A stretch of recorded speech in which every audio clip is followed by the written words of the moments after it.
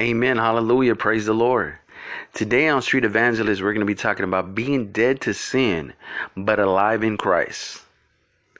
We're going to be reading from the book of Romans, chapter 6, verses 1 through 14. And the Word of God reads, "What shall we say then? That we should continue to live in sin, so that God's grace will increase? Certainly not. We have died to sin. How then can we go on living in it? For surely you know this. When we were baptized into union with Christ Jesus, we were baptized into union with his death.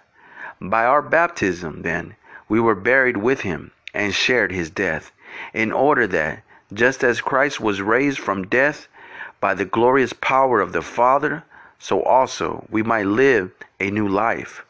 For if we became one with him in dying as he did, in the same way we shall be one with him by being raised to life as he was.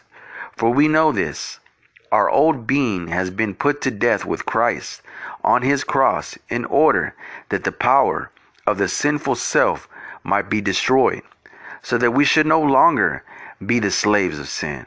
For when a person dies, he is set free from the power of sin. If we have died with Christ, we believe that we will also live with him. For we know that Christ has been raised from death and will never die again. Death has no more power over him. The death he died was death to sin, once and for all, and the life he now lives is life to God. In the same way, you are to think of yourselves as dead to sin, but alive to God, in union with Christ Jesus. Sin must no longer rule in your mortal bodies, so that you obey the desires of your natural self, nor must you surrender any part of yourselves to sin to be used for wicked purposes. Instead, give yourselves to God as men who have been brought from death to life, and surrender your whole being to him to be used for righteous purpose. For sin must not rule over you, and you do not live under law, but under God's grace." Amen. Hallelujah. So, dead to sin, but alive in Christ. See, we have been set free. We have been set free at the cross of Calvary. Amen. And we should live a life that reflects that we have been set free. Amen. See, we have to be dead to sin, but alive in Christ. We got to start living a life with the attributes that we are walking in freedom, not a freedom to sin, as the scripture teaches us in the beginning. Now it says, right, should we continue to live in sin since God's grace will increase? No, right? See, the thing is, we are to be evident of the love of Christ. If we are flowing in the love of Christ, we are flowing in the love of Christ. We're walking in the attributes of love and mercy and compassion. Amen. And so this is what we need to do, is crucify our flesh, right? And press on for the kingdom of God. And recognizing that, you know what, I've been set free. You know what? And sin is no longer going to rule over me. Why? Because sin has been conquered at the cross of Calvary.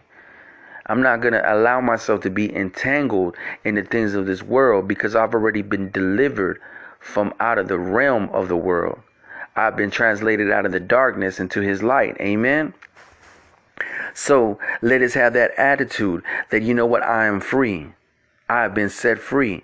I am a child of the Most High God. Amen. I am dead to sin, but I'm alive in Christ.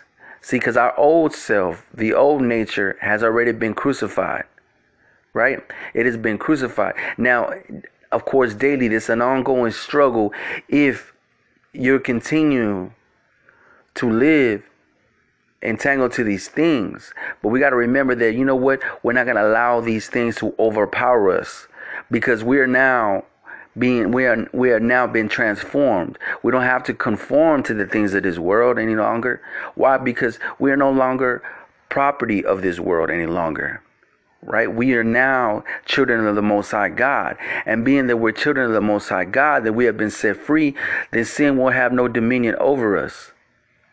Why? Because we are not in bondage to sin. We are set free. We are freedom. Huh? Amen. So let us put away the former self. Let's put away these former things, knowing that, you know what? That person no longer lives, but it is Christ that lives in me. It is Christ that reigns in my life. And I will continue to press on for the kingdom of God, because I am dead to my sin, but I am alive in Christ, because now Christ rules in my life. I love you in Christ. It's been Reverend Garza, Street Evangelist.